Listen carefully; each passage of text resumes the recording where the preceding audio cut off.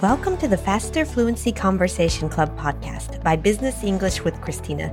If you want to be confident speaking English, network with professionals around the world, and practice speaking to become fluent faster, join us. We have 9 conversation sessions every week. Plus, podcast listeners get a 50% discount on the first month of membership with the discount code FFCC50. The link to join is in the show notes. Now, let's go. Faster Fluency Conversation Club podcast, upping your game in business and life.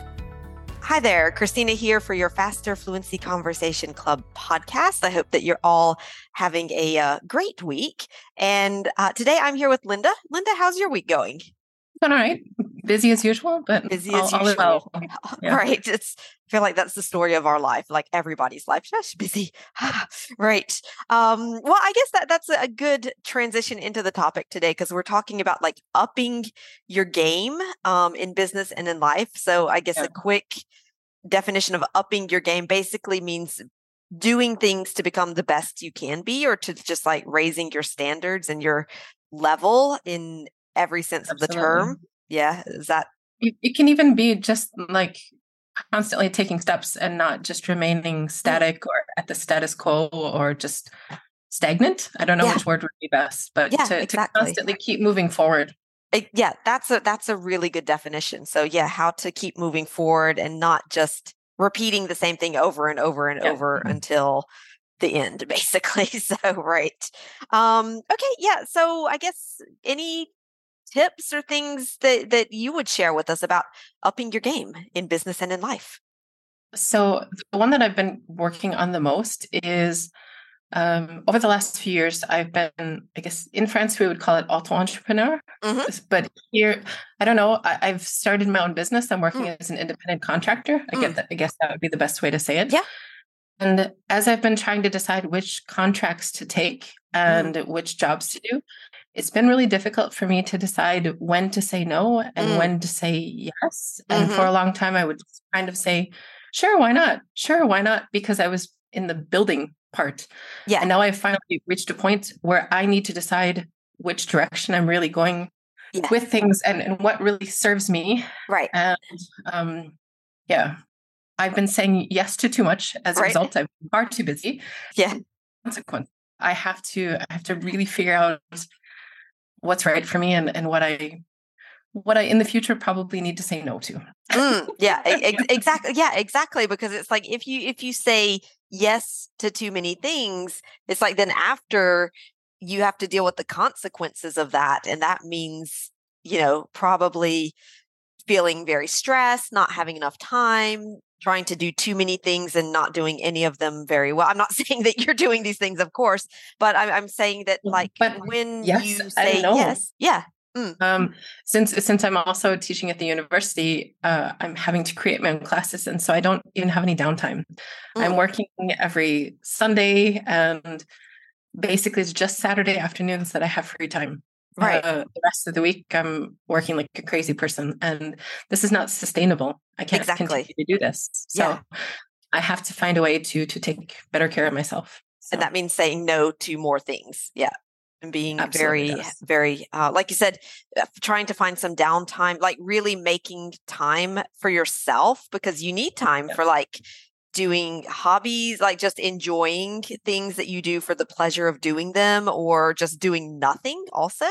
Correct. I have a painting that I'm staring at right now that is half finished. That's just staring at me every day saying, please work on me. Work on me. Finish me, please. Give me some love and attention. Yeah, exactly. And it's like, you've got to, just be able to have time for yourself, because that is going to make you, I feel like, more focused and productive and do better work in those times when you are actually sitting down to work on things. So, I try to have this conversation a lot with my students, because they'll ask me, like, what's the big difference between living in France versus living in the US? Yeah. And often I'll say the balance between life and work, right? Yes. That is better. But this year, I am working more like an American would. And, part of the reason why I enjoy being here is because of that balance. So I need to I need to really rethink how I'm spending my time, make time for myself, use my downtime more productively. Yeah. And frankly, I need to get more sleep. Yeah, right.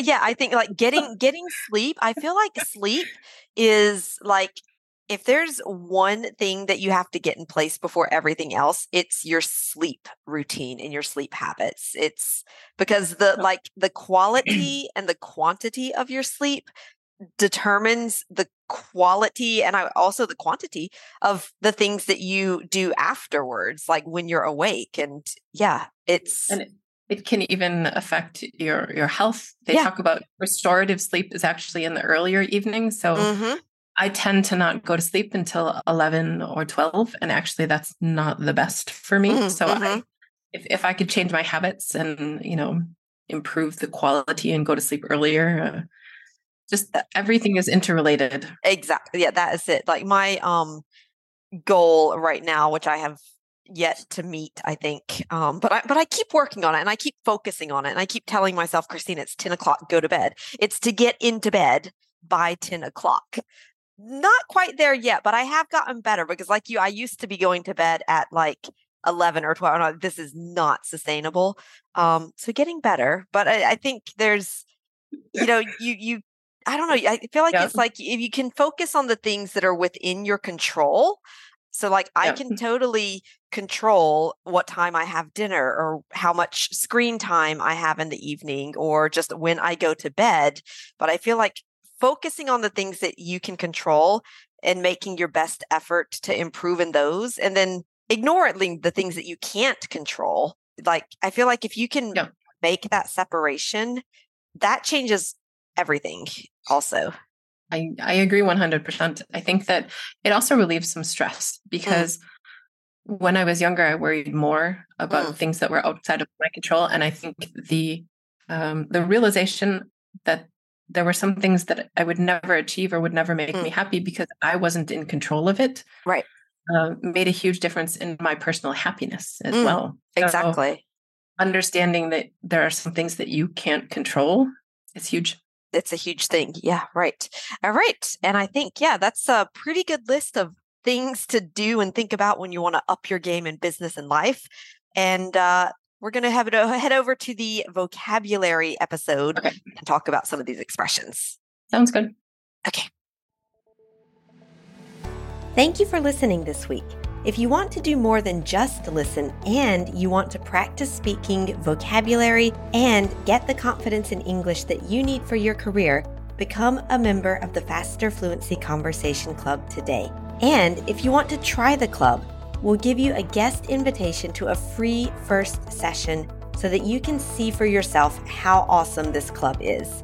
To arrange your guest invitation, email us at contact@ChristinaRebuffet.com and just ask. We'll take care of you.